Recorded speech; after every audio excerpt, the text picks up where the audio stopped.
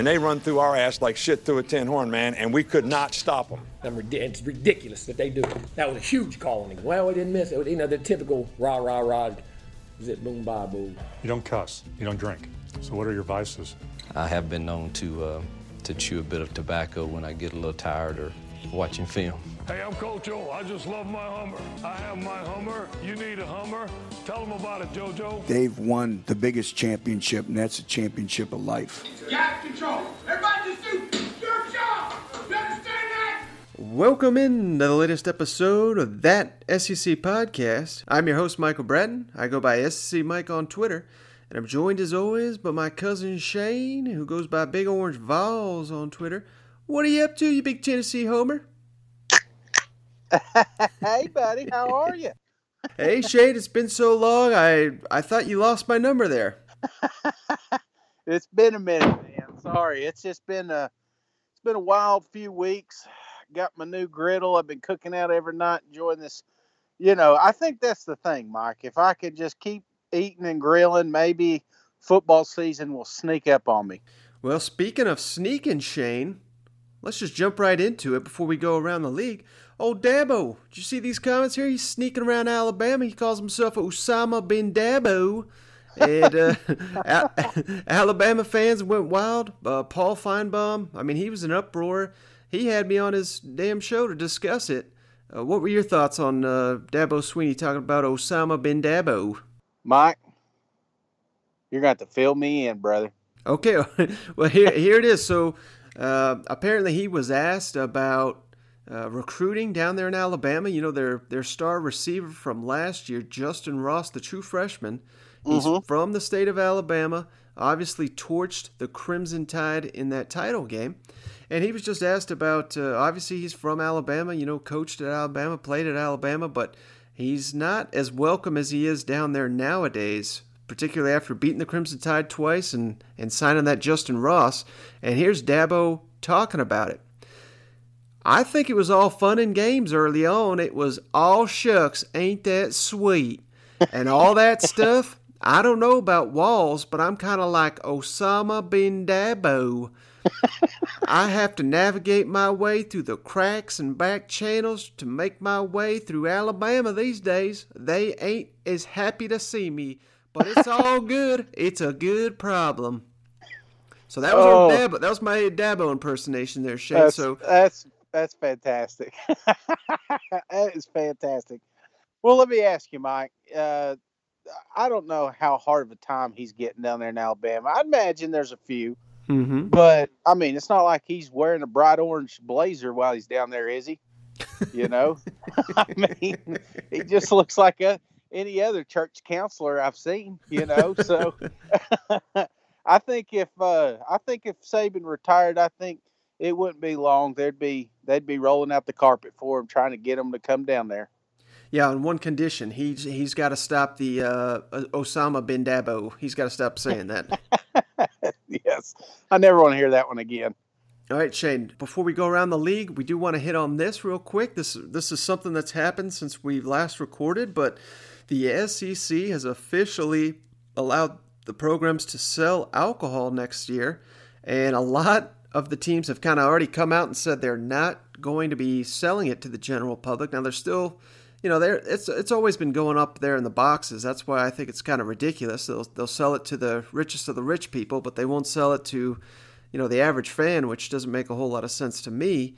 And on Thursday, Texas A&M was the very first program to kind of come out and say, you know, we are going to allow alcohol sales. What are your thoughts on that, Shane? I love it, man. I love it. It's a trendsetter. I don't understand the hesitation here, you know, and it's not like people haven't been getting alcohol in these stadiums for years. Like you said, the rich are doing it, the poor are sneaking it, you know. So let's make some money. Let's help the university. Let's help the stadium. I mean, I just think it's when people are drinking, they are a little bit more loose with the money. And I think that's going to help with the concessions. I think it's going to help with the merchandise. I don't know, man. I think it's, you know, it's 2019, Mike. I think they said it's okay. I'm glad Texas A&M's doing it. let's open up the floodgates, brother. Yeah, I mean, like you said, let's not kid ourselves. I mean, we've drank at games, the people have been doing it for generations. I mean, SEC football and alcohol has been going hand in hand for years. Exactly. And why are we pretending this is not going on? And Texas has had this since 2016, Shane, and from what I understand, the university there in Austin is still standing. The stadium's not been burned down or anything. They're generating about $5 million annually just on beer sales. So yeah, that's what these schools are turning away if they do not do this. So we noted Texas A&M, the first school to publicly announce this. It sounds like early next week Missouri is going to join them. They're preparing to do it. I expect LSU and Tennessee to also allow alcohol sales to the general public. And there's a couple that have come out and said they're not going to allow it, and that would be Alabama, Auburn, Georgia, and Mississippi State. So the rest of the schools kind of still debating whether they're going to have it or not. And we should state, this is not going to be hard liquor they're selling. They're just selling beer and wine. And they're not selling in the fourth quarter, so I mean you can't drink as you're walking out the door. So I mean there are restrictions obviously. So it's not going to be just a crazy binge drinking fest at all these games. Yeah, say prohibition anymore, Mike. Come on. A final update from around the league, Shane. I just thought this was pretty interesting. SEC finalizes all the bowl game matchups. So what that means is, they've signed contract extensions for all the bowl games that they typically go through. This is through the 2025 season. And the only reason I wanted to note this, Shane, is because we got a new bowl game in the SEC lineup, and it's the Las Vegas Bowl. And I think that's pretty neat because obviously the Raiders are moving to Las Vegas, so it's going to be a brand new stadium that is going to be, one of these state-of-the-art facilities. And, I'm not trying to disrespect. I think they dropped Birmingham for Las Vegas. No one wants to go to the damn Birmingham Bowl, but if your team didn't have a great season, but you still get a Christmas, New Year's type trip to Las Vegas, I think a lot of fans are really going to be excited about that to go watch a Mississippi State or a South Carolina or a Tennessee in Las Vegas.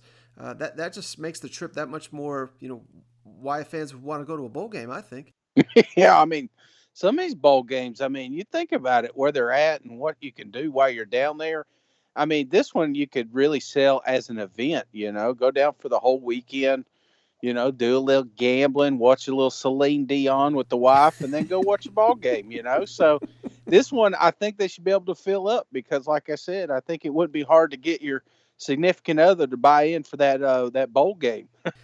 Yeah, and I don't know how high on the pecking order this Las Vegas Bowl will be in the SEC rotation, but if it does become an event, if fans start flocking to it, I think it's going to move its way up there. And like I said, they'll have the NFL stadium. It's going to be a tremendous atmosphere. I would even think if this thing goes well enough, I mean, this could one day be one of the New Year's Six Bowls. I mean, I could seriously see it getting that big. Well, and you got to think, man, the airfare, I mean, it's the cheapest airfare is getting to Las Vegas, So I think it's going to be a great bowl game. All right, Shane, so that's probably all for the SEC-wide news. You ready to go around the league? Yeah, we done hit gambling and alcohol in 10 minutes, Mike. Let's go. Now let's go around the league.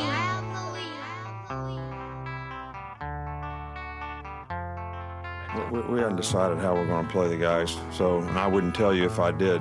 So, I don't mind you asking a question, but I don't need to answer it. I mean, I'll be whistling Rocky Top by the end of the week. All our play. I mean, it's just like, right? I mean, you just hear it over and over, and like every third song, it'll roll through within the crowd noise that we play at practice. So you just you get used to it. It's a catchy tune, right? This game's gonna be a street fight. This game's gonna be a street fight. I mean, some of you guys don't know who Kimbo Slice is. Hopefully you do. And you go back to it, man. This isn't a sanctioned fight. This is a street fight. I mean, this is the SEC. So, man, it's time to put on the hard hat, lunch pail, let's get to work. All right, Shane, let's start here with Mississippi State. I think they've kind of had the biggest news here of the week. It was a relatively slow week. We still got a lot of news to hit on with all these teams, but why I think this first bit of information is particularly interesting. The Bulldogs, obviously we've hit on this on a previous podcast. They landed the Penn State graduate transfer quarterback Tommy Stevens. Now they've landed another graduate transfer, Shane, Kansas State receiver Isaiah Zuber. And that is a name, obviously I don't follow Big 12 football that much, but I have heard this guy's name on ESPN a couple times, started to do some research on him. Shane, he's caught 127 passes for 1,321 yards and 11 touchdowns in his career. And his totals, his sophomore and junior season, would have led Mississippi State both those seasons. So, Mississippi State really needs some help at receiver. Getting a grad transfer from Kansas State, in addition to this grad transfer quarterback, Tommy Stevens, I think we could be looking at a really solid Mississippi State passing attack next season. Yeah, you talk about going from rags to riches, and I'm not ruling out Stevens at wide receiver. I know they probably sold him on the dream of being quarterback, but once he gets down there, if he is a starting wide receiver, he's got the speed for it. Now you've got two weapons there on the outside that they didn't have 3 months ago. So yeah, this is something they really needed, man. Yeah, that's a good point. I didn't think about it. Now, obviously, when we had our guest Aubrey Snyder on, she talked about the fact that they used Tommy Stevens and Trace McSorley in the game at the same time. It just kind of mixed and matched what those guys could do. I think there's certainly a chance Tommy Stevens and Keaton Thompson, if they buy in, we could kind of see a similar thing where, they're both athletic. They obviously can both throw the ball, both run the ball. I don't know how well Keaton Thompson can catch the ball, but if you put both those guys out on the field at the same time, defenses are not going to have any idea what's coming. And I think that's how you get around being, it's not to say Mississippi State is like totally lacking for talent, but if you have a mismatch, say against an Alabama or an LSU, this is how you gain that advantage, by just having the defense have no idea what's coming at you. Yeah, no, that's a great idea, man. And I like their tight ends. I think they've got a good tight end. They're deep in that position. So, just a couple of X factors on the outside, and now you've got. It's all up in the air right now. But come the first of football, I don't know what we're going to see from Mississippi State. I just hope that it's different than it was last year. I just, they needed to get some offense going, and, they can't rely on the defense like they did last year. So they're going to have to mix some things up, man. Mm-hmm. And now Mississippi State also picked up another transfer, Louisville defensive lineman Alan Love. Don't have a lot of information on him. He redshirted there at Louisville. He is going to have to sit out this upcoming season unless he gets a waiver, which I don't think he's expected to do. But a little bit of depth there for Mississippi State in the defensive line for the years to come. And I did also want to make this other note. They've not picked up any star recruits here recently, but it is kind of recruiting season, and I just wanted to make a note that Joe Moorhead's programs picked up 6 commitments within the last 2 weeks, and Mississippi State is knocking at the door of a top 10 class right now. They're ranked number 12th nationally, so I think Joe Moorhead's done a hell of a job. Just, we can still question what his coaching on game days in the SEC, but I think the biggest question mark when he was hired at Mississippi State is his recruiting. And so far, they've clearly, they know what they're doing in that department. Hey, and I'm not against the grad transfers either. I used to joke Tennessee was transfer portal U, but if you could get some of this immediate talent in there, this immediate depth, I think that's a smart move. So I like what they're doing. All right, Shane, let's jump down to Lexington, where we got an interesting update here from Terry Wilson. We've kind of sang his praises a little bit this spring. It looked like they've really kind of emphasized his fundamentals, and it showed in the spring game. And he revealed, which maybe his play should have done it for him, but he suffered a significant injury, he claims, last season, early in the season, the Mississippi State game. And let's jump to what Terry Wilson had to say here, and then we'll discuss it. It was Mississippi State. It was late in the game. I think it was about fourth quarter. and I had dropped back and, had some pressure coming. And I had got sacked, and Munchie, he had fell on my right leg, and it kind of like my knee just did something silly. And, I was on the ground. I was like, man. And I wasn't thinking anything of it. Adrenaline was running. And so I get up, and I'm like, all right, it's going to be a little sore. And come off the field, and, they're like, are you okay? Can you do a drop? Are you all right? And I'm like, man, I can't even press off my right leg. And it was swollen. Kind of important for a quarterback. Yeah. So we finished the game off, and it was swollen the next morning, and couldn't even walk. And, I was living in the training room, and they made sure I was getting right. And going into that Texas A&M game, they had to wrap my knee up and stuff like that. So it was a lot going on mentally. It was frustrating because I couldn't move properly. I couldn't cut. I wasn't trusting my speed. And throwing the ball, I have to press off that back leg, and we don't have all your power on that. It's a lot of things that go into it. So it really was messing with me mentally, and I wasn't trying to think about it too much because I know I had a job to go out there and do for the team. I knew you couldn't, looking back, you couldn't talk about it. You couldn't tell people, hey, my knee hurts, because first of all, you don't want to let the other guys know that. Yeah. Secondly, you don't want to make excuses. So you just kind of had to grind it out, didn't you? Always, yep. And those are exactly, the options, that I couldn't do. I couldn't complain. I couldn't say, hey, coach, my knee. I mean, they knew I was banged up a little bit, but, I just didn't want to bring too much attention to it. If Terry Wilson's telling the truth here, I mean, this would kind of explain a lot because, obviously he broke out onto the scene in that Florida game. I mean, this guy was a revelation, particularly with his legs. And, the Gators had no answer for him. And if he's telling the truth here, I think it makes a lot of sense because, the key to stopping Terry Wilson in that Kentucky offense, it turned out, was to keep him in the pocket. And maybe if Kentucky obviously knew his leg was hurting, and I'm sure the doctors did and the coaching staff, they couldn't use him in as many design runs because you can't use a guy that's injured. So this is kind of making some sense here. Whole bunch, he done did it again, Mike. That's huge. Because Terry Wilson, he struggled in the passing game, but his mobility is what made him, who he was. And I will tell you this, man, when you have a significant leg injury, it is all you think about. When I remember when I blew my knee out, that whole next year, the first half of the year, that's all you think about is it going to do it again, And it makes you a little bit more hesitant, especially somebody like him that relies so much on his legs. I can't imagine how bad that affected his game, but obviously it did because after that Mississippi State game, that they did struggle a little bit. Yeah, so here's the numbers that I've looked up, Shane. So according to Terry Wilson, he was basically without injury for 6 games. And in those 6 games, he rushed for 358 yards and 3 touchdowns. Now, of course, in college, sacks count against you, so I'm sure he rushed for more than that, but that's what his numbers are. And then in the 7 games he was hurt, he only rushed for 189 and had 1 touchdown. So, his numbers are cut in half, essentially, with an extra game thrown in. So, like I said, if his timeline's accurate here, it kind of explains a lot.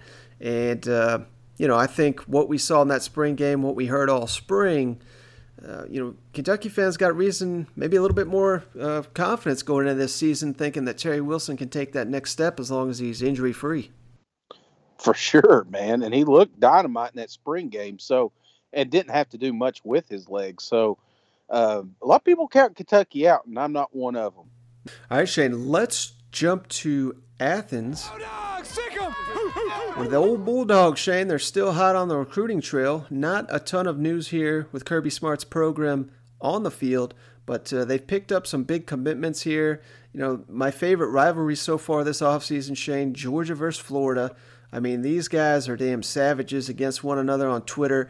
I'm caught in the crossfire often. I don't, sometimes I egg them on a little bit, but it's all in good fun. And Kirby Smart's still laughing at Dan Mullen, Shane, because Warren Brinson, 4-star from Florida, offensive lineman, decommitted from Georgia a couple weeks ago, takes an official visit to Florida. Everyone thinks, he announces he's going to make a new commitment. Everyone thinks he's going to Florida, and he commits to Georgia again. and then Georgia turns around here, goes into the Jacksonville area, lands a 4-star offensive lineman, Joshua Braun, and he was apparently he was Florida's biggest in-state offensive line target.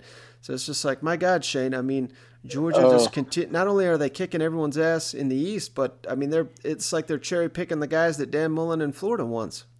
And he is big, man. He is a big boy. I saw him with Pittman. Did you see Pittman that night? If you ain't following Pittman on Twitter, that man's probably had about 20 drinks, For a university that don't allow alcohol, Pittman done drank damn case before he gets on Twitter at night. And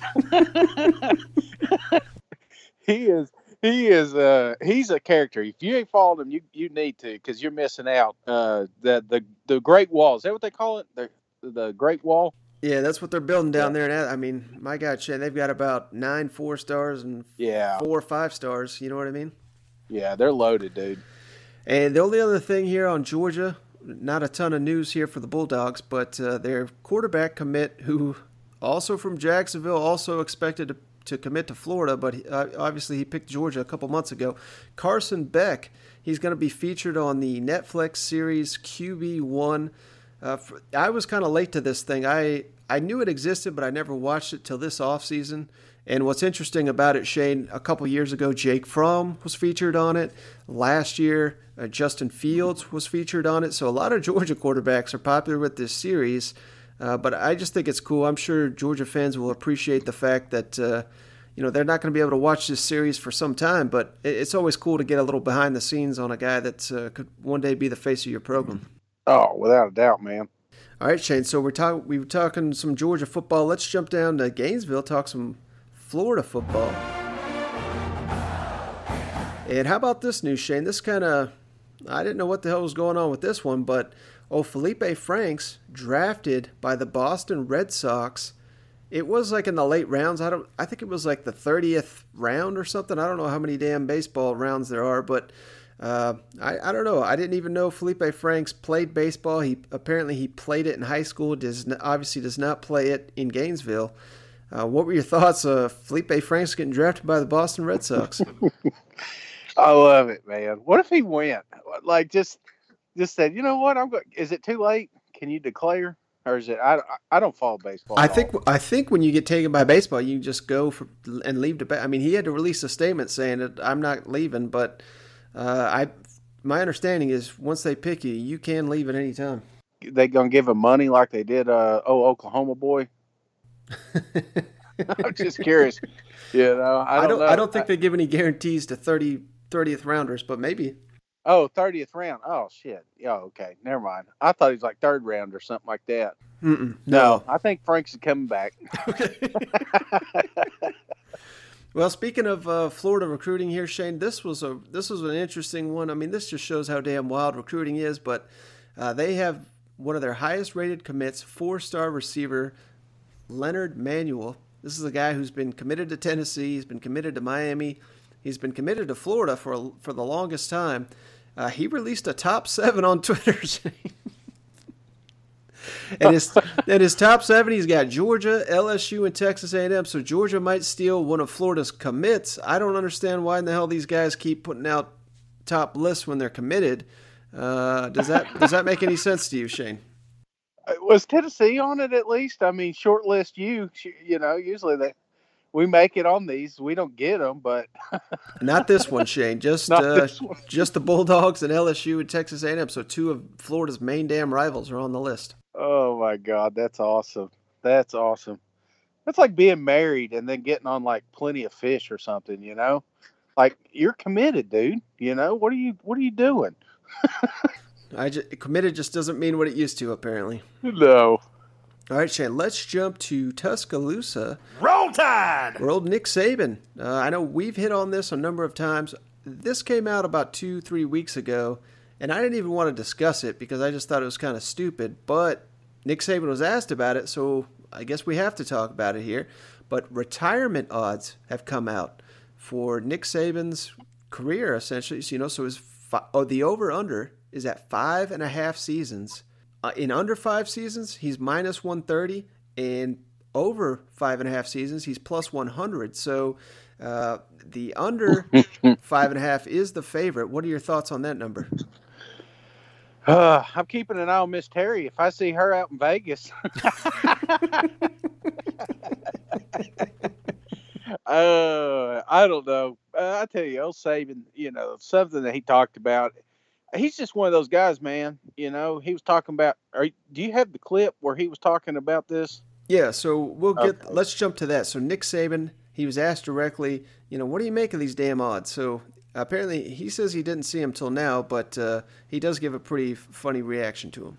Nick, you talked before about how you still enjoy doing what you do, but I noticed there's a Vegas book who set an over-under for your retirement year. I think it's like 5.5 years. Does that amuse you when you hear things like that? Well, that's the first I heard of that one, but it is amusing.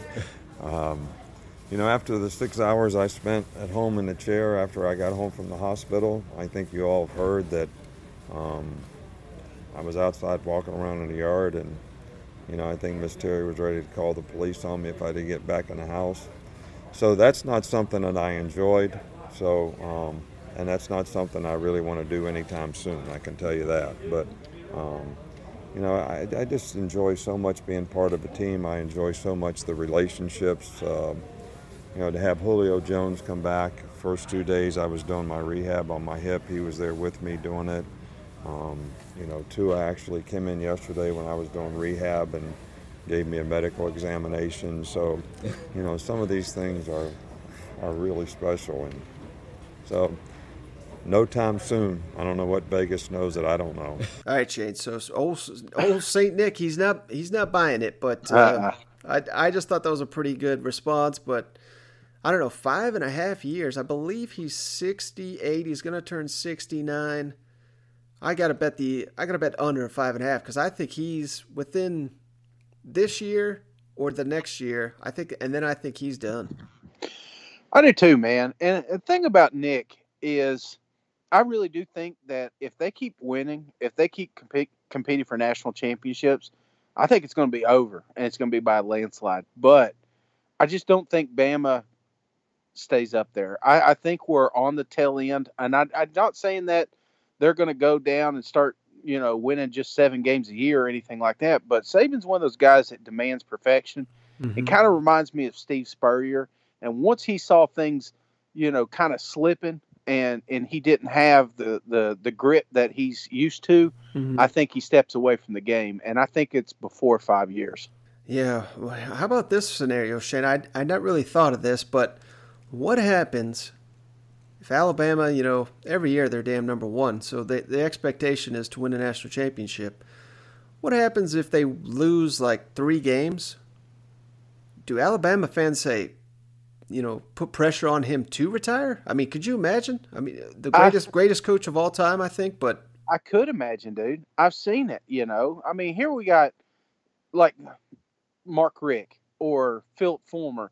I'm not saying that they were at the level that Nick Saban is right now, but eventually the crowd gets upset at 10 wins and 9 wins because they're not winning the national championship. The fact of the matter is, Clemson's got their number right now. And if you would have saw some of the fan reaction after that game, it would blow your damn mind. Mm-hmm. The fact that they lost the national championship, there's a lot of people out there that want Nick gone. They want some young in. They want Dabo in or something like that, something crazy. So, no, it would not surprise me, and I guarantee if they lose 3 games, especially 2 years in a row, mm-hmm. they're gonna be pushing him out the door, man. Yeah, and I think the key for him is to continue his dominance with the SEC, because I think if he cedes that to Georgia, to LSU, to Texas A&M, any of those teams or all of those teams, I think that's kind of or Tennessee. I mean, let's throw that one in there. I think that's when the fans there in Tuscaloosa are going to start getting itchy trigger fingers. For sure. I mean, you watch it. If they don't make a playoff, I mean, it's going to get a little bit sketchy down there in Tuscaloosa. All right, Shane, final thing on Alabama, just real quick. They did land a 3-star Texas lineman, Damian George. The only reason I bring that up, Shane, he is the teammate of 5-star running back Zach Evans, number 1 running back prospect in the nation. Zach Evans is on record saying that he and George are a package deal. Obviously, Alabama's recruiting this kid, so you'd think they got one of them. I'm just suggesting that it sounds like they're going to get the other one, and if they get Zach Evans, Alabama would have signed the number 1 running back in the nation 3 of the last 4 years. That's nuts, isn't it? Yeah. Bama doesn't sign 3-stars for anything, you know. I mean, you saw that come across your screen, you knew something was up. So, what happens? What happens if he says he doesn't want to come to Bama and he commits somewhere else? You think they cut loose an old 3-star? He'll be gone that minute. Tennessee will take him. All right, speaking of Tennessee, Shane, let's jump to Knoxville. We got a little bit of an update here on Trey Smith, Shane. I thought this was encouraging. Jeremy Pruitt was on Jocks down there in Birmingham, the radio station, the great radio station down there, the show 3-Man Front. And, he was asked about Trey Smith. And I'm going to read you here his comments. We don't have the clip here, but our medical staff done a fantastic job recognizing the situation and monitoring him throughout the year. They had a really good plan. At a point, decided it was his best interest to shut him down. Trey has done everything absolutely this offseason. He is probably in the best shape of his life. When we got here, he weighed 360 pounds. Now he's down to 321. He does absolutely everything everybody on our team does. The only thing he don't do is he don't have contact. That goes along with the medicine he's taken, and he's working along with his family and the doctors to create a plan for him to hopefully one day resume his playing career at the University of Tennessee. Shane, thoughts on that? Trey Smith, optimistic after hearing that, or just kind of more of the same for you? You sound just like him, Mike. Very optimistic. I am very optimistic about Trey Smith. And, it's going to be different than last year because, like he said, he's game shape ready. So he's doing all the activities. He's just not doing the contact. And Trey's just one of those guys that doesn't need the contact. He needs the film study and needs to be working out. So if he gets the green light, dude, he's gonna make an immediate impact for us, man.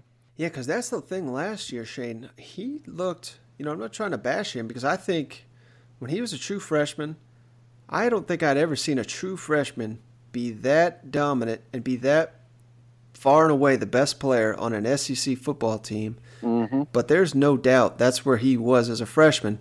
And then he comes back his sophomore year. Obviously, he didn't have much of the weight training. He was dealing with this condition, so I'm not blaming him by any means. But he just looked sluggish. He didn't look, I guess, in shape. He just didn't look ready, which is totally understandable given everything he's gone through. But now this is a completely different, thing here, and they're going about it a completely different way. And yeah. I'm not saying he's going to play. Obviously, they have to put his health above all else. But if he is cleared to play, I think Tennessee fans can expect the old Trey Smith to come back based on these comments. I do too. I think you're going to see a totally different guy.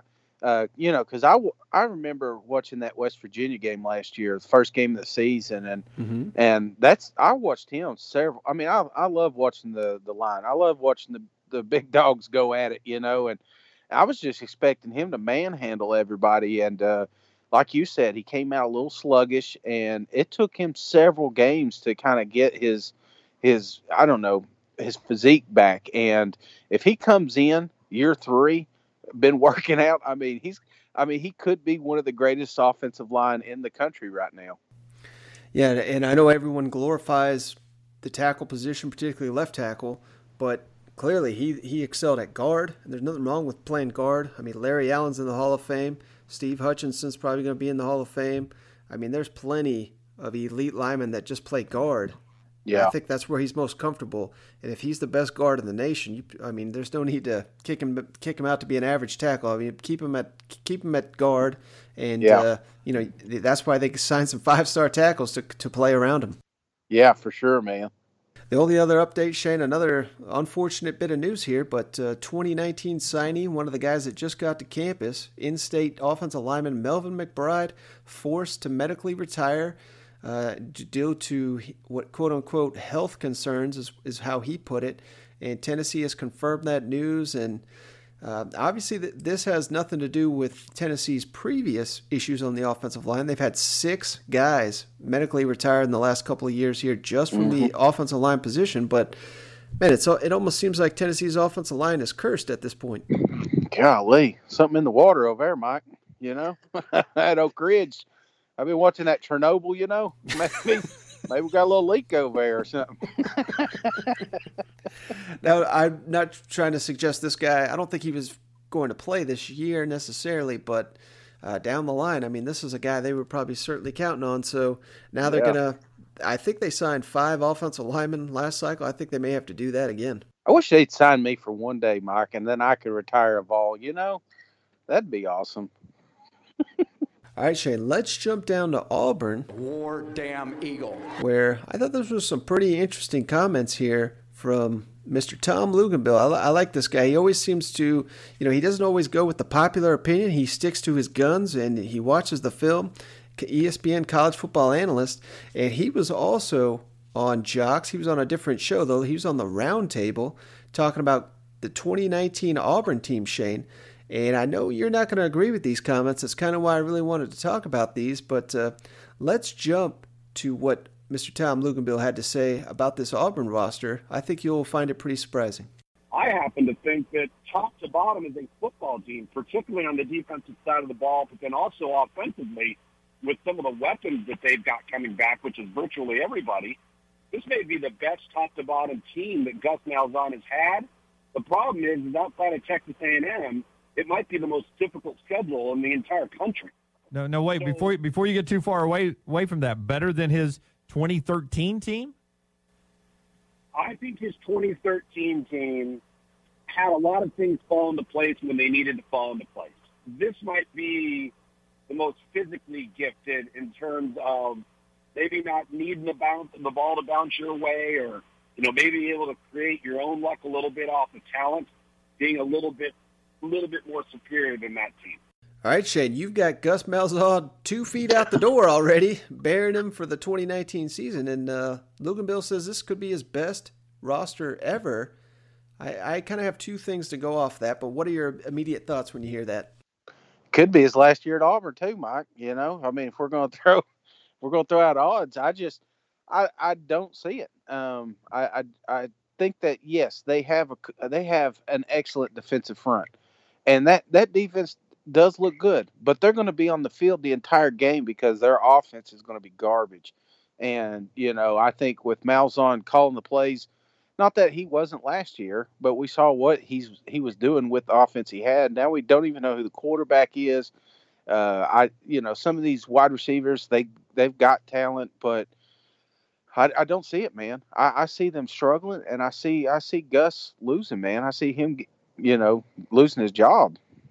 Yeah, what I think is the most interesting about these comments, though, is the fact that this may be the damn kiss of death here for Gus Malzahn, kind of like you're hitting at, because whenever these expectations get thrown on his program, for whatever reason, they just cannot match up to it. They just cannot. And when no one's expecting anything of, when Cousin Shane's throwing dirt on Gus Malzahn, that's when they rise up and, win the SEC West. So, these comments I don't think are going to be appreciated at Auburn because it's just kind of building up the expectations.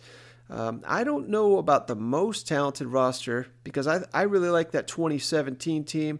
I still would argue that they should have went to the college football playoff over Alabama. I don't care what anyone says. I know they had more losses, but they beat Alabama. They lost to Clemson by, I think, a touchdown at Clemson. I don't know. It should have been Auburn that year, but yeah. Either way, and their schedule, man. I mean, have you seen their schedule this year? It's a brutal schedule. Yeah, and some people are saying that Oregon is going to be a contender in the Pac-12. Obviously we don't cover that league, so I'm not too sure about that, but that's who they open with. And if they do not win that game, Shane, then we are looking at a rough year. But on the flip side, if they win it, maybe that gives them some momentum. They follow that up a couple weeks later at Texas A&M. That's a tough SEC opener. They get at Florida 2 weeks later, at LSU 3 weeks later.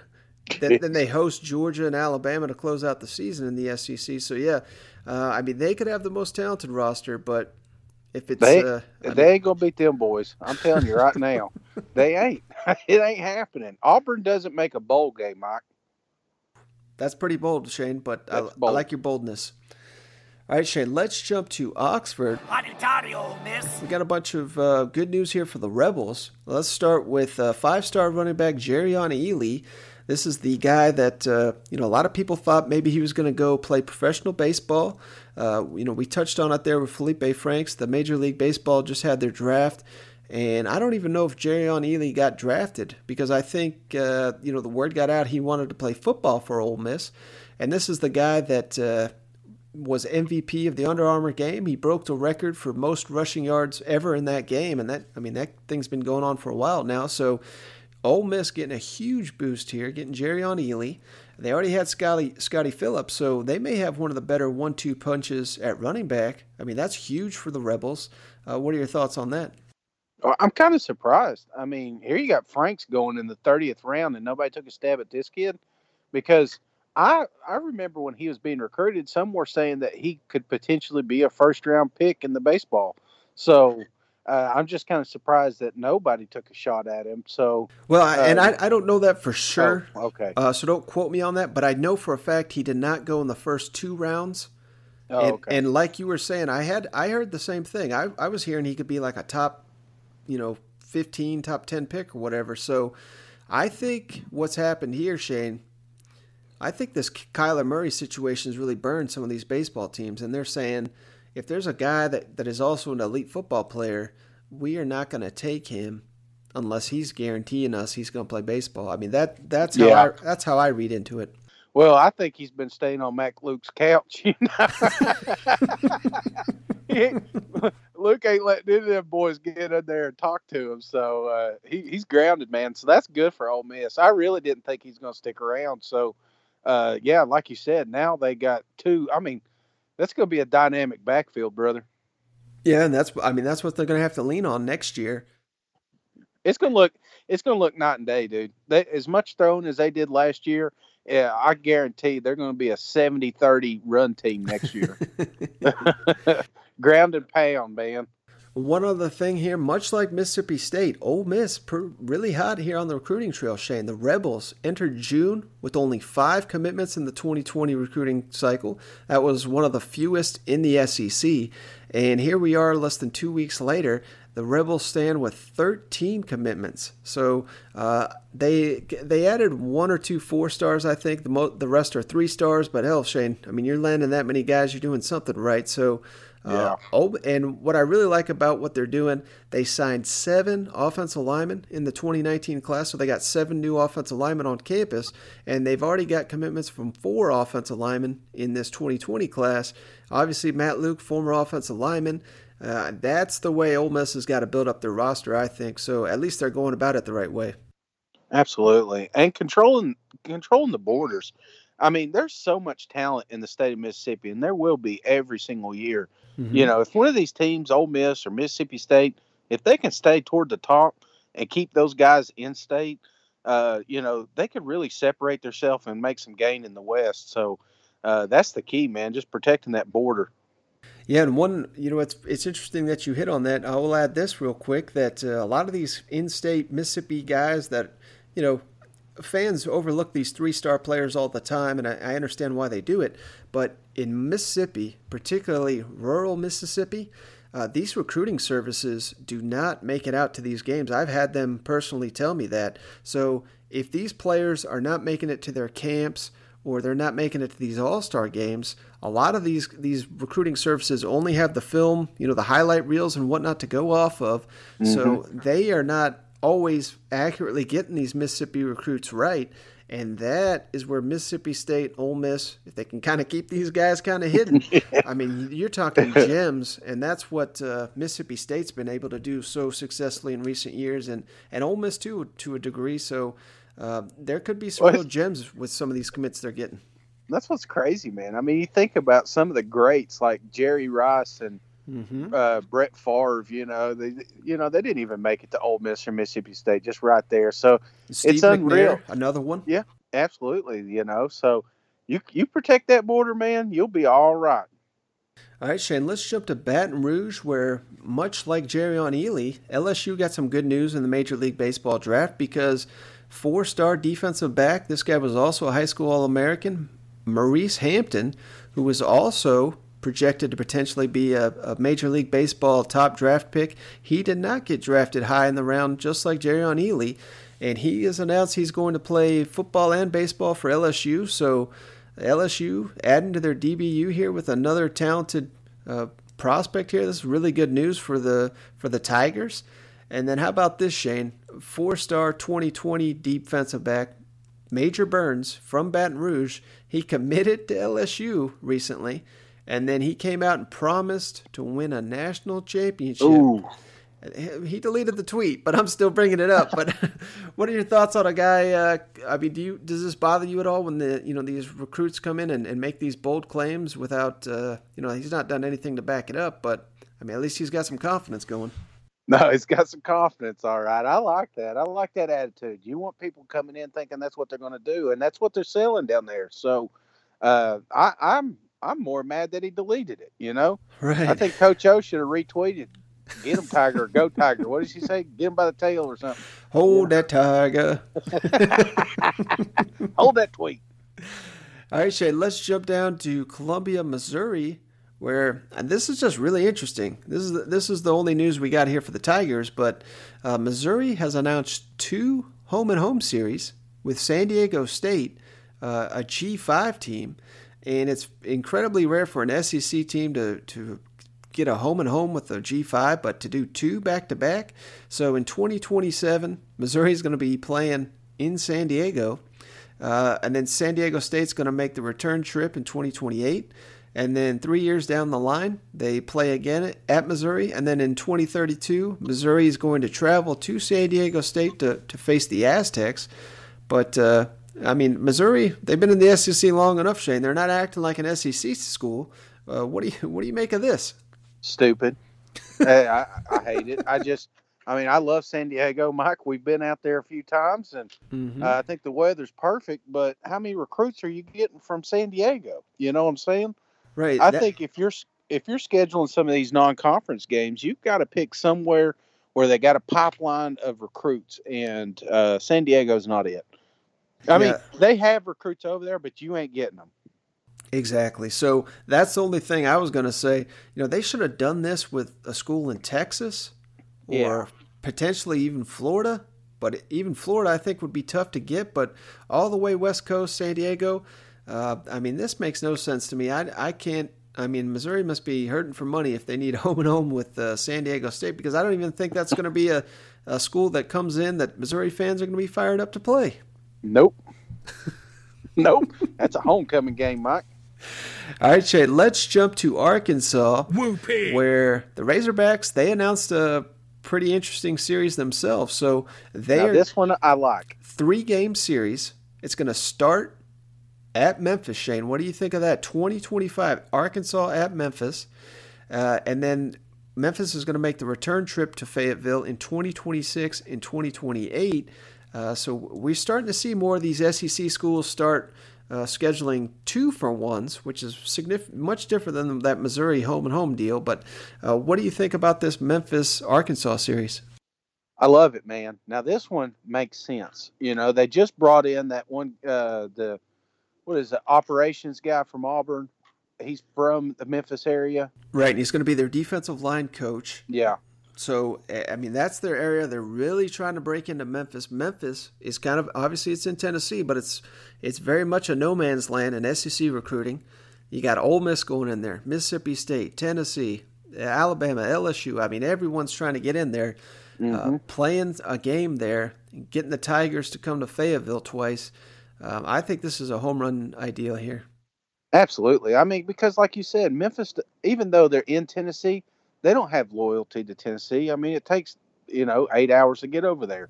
So this is a great opportunity for somebody to come in and get that fan base going, because if you can get more Razorback fans there, then yeah, you're going to start getting some more talent from Memphis. And I think this is the smartest move right here. I wish Tennessee would play Memphis more often, even though they have, we've had some doozies in the past, but still we need to be playing them. Mm-hmm. All right, Shay, we got a lot of Razorback news, so I'm going to get to this one quickly, but the Razorbacks have added Kendall Catalon, and he is the older brother of their 2019 defensive back signee Jalen Catalon. He was the leading receiver from Southern, which is an FCS school, so he's transferring to Arkansas. And I believe, as strange as this sounds, Shane, you can go from the SEC level and go down to FCS and not have to sit out. But I think if you move up, I think you do have to sit out. So it'll be interesting to see if this guy tries to get a waiver, tries to play, because if he's a talented guy, the Razorbacks could certainly use some receiver help. So it'll be interesting to see if he gets a waiver or not. And then one other thing, this was kind of big news, but their top commit, Zevon Capers, I don't know how to say his damn name, but he decommitted from the program, and it sounds like, adding, insult to injury, it sounds like he's going to go to Auburn. Of course, he is scheduled to go to Tennessee this weekend, so Arkansas losing their top commit, not good for their 2020 class, that's for sure. Oh, without a doubt, man. That sucks. Now, Shane, this happened.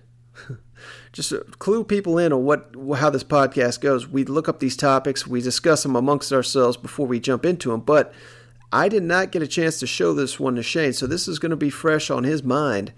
But you remember that old Zach Smith, Shane, that Ohio State assistant he got fired from Ohio State for allegedly beating his wife and all this? Yeah. So this guy, Zach Smith, he started up a podcast, Shane. And the best part of it is the damn title. It's called Menace to Society. Oh my God. What kind of asshole starts, is charged with all these things and then has this podcast? But when's Urban coming on? He's got a lot of free time, so he probably will be soon. The reason I bring this up, Shane, he brought up a very interesting story, and let me get this whole story out before I discuss why I'm even mentioning this. But Zach Smith, the former Ohio State assistant, he told a very interesting story on his Menace to Society podcast.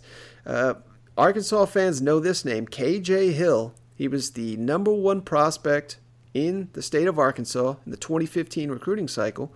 He was down to Arkansas and Ohio State. He was actually committed to Arkansas at one point.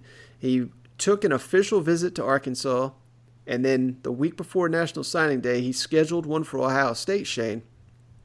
And Zach Smith, I can read you this thing here, but just a summary is, he says Bret Bielema called up Ohio State and canceled the official visit for KJ Hill.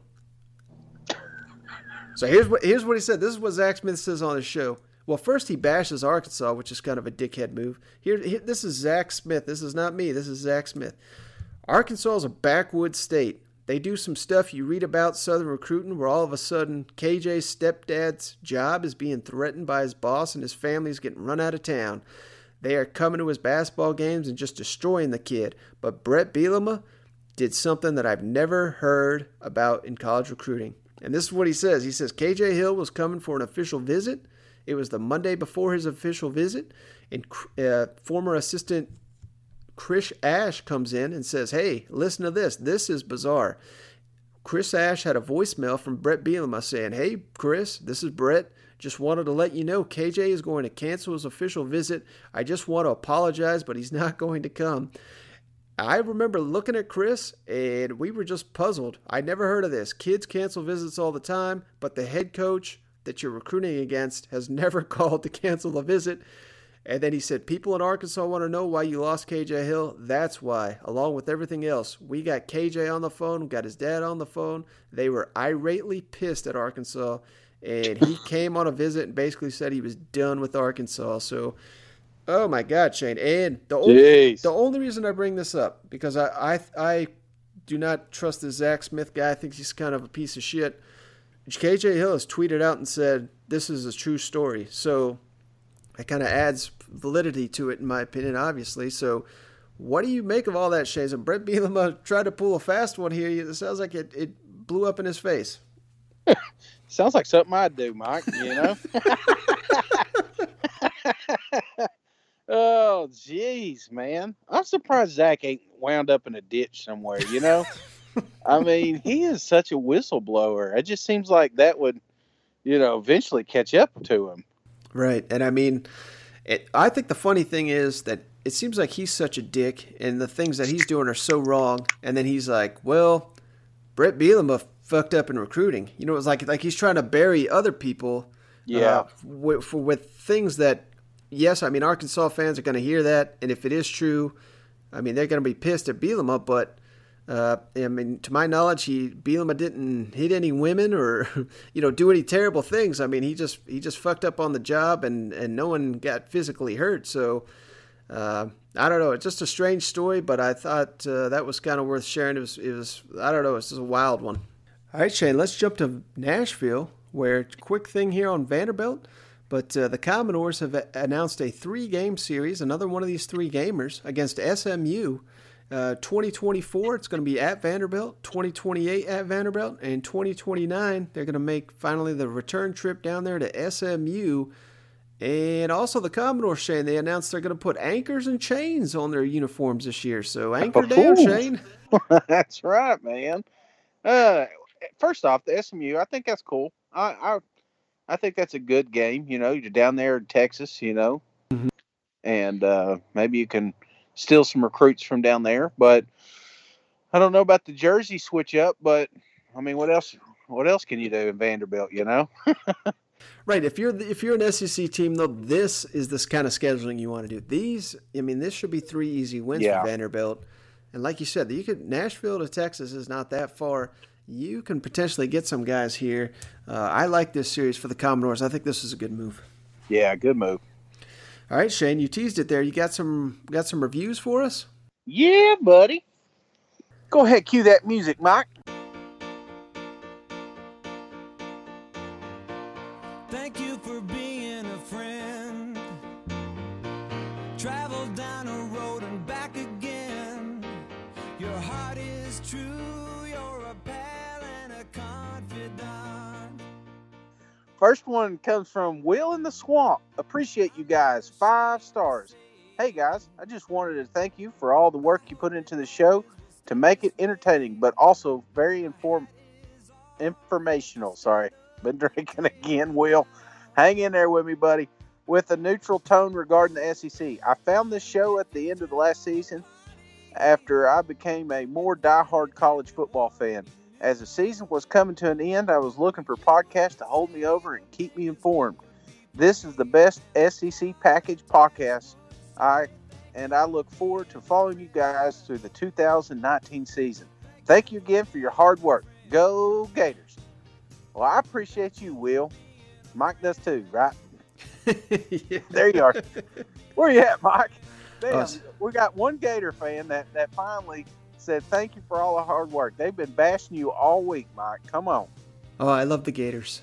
I love the people that take their time to put the ratings and review on iTunes, because this, we don't get paid for this, but we love to talk about the SEC football, and this is something we're trying to get all the information out there because I was looking for a podcast like this, so I could just get a quick recap of everything going around the league so I don't have to look for it. So I appreciate you, Will. Even though you're a Gator fan, no hard feelings. The next one here, I've got another review, Mike. It comes from TRG Lover. It says, great show, 5-star. Great show, even though they're volunteer fans. Go Dogs. TRG, I appreciate you. Yeah, we appreciate all our listeners, all our fans, everyone that follows us on the social medias. Leave us a rating and review. That goes a long way to helping out the podcast. So, thank you very much for everyone for doing it. And thank you, Shane, for joining me as always. I'll catch you on the next one. All right, buddy. Real quick, I apologize for the sound on this one. I've had internet, computer problems. This is East Tennessee. We just got these things up here, so hopefully by next week I'll have it all figured out. So I appreciate you, Mike. Appreciate the listeners, and go Vols.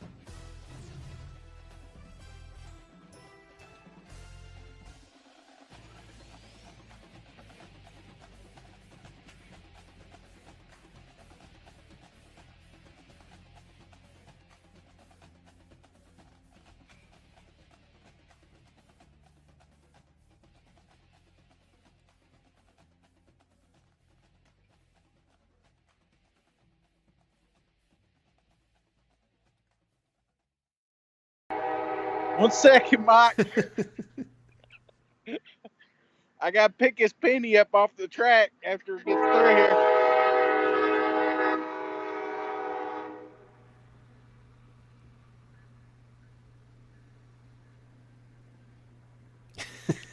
Here comes a lane train.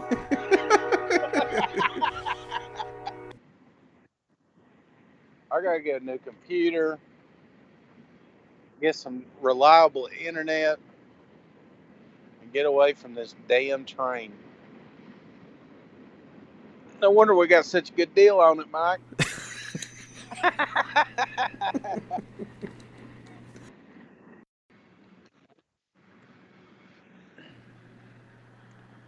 Oh, there's the end.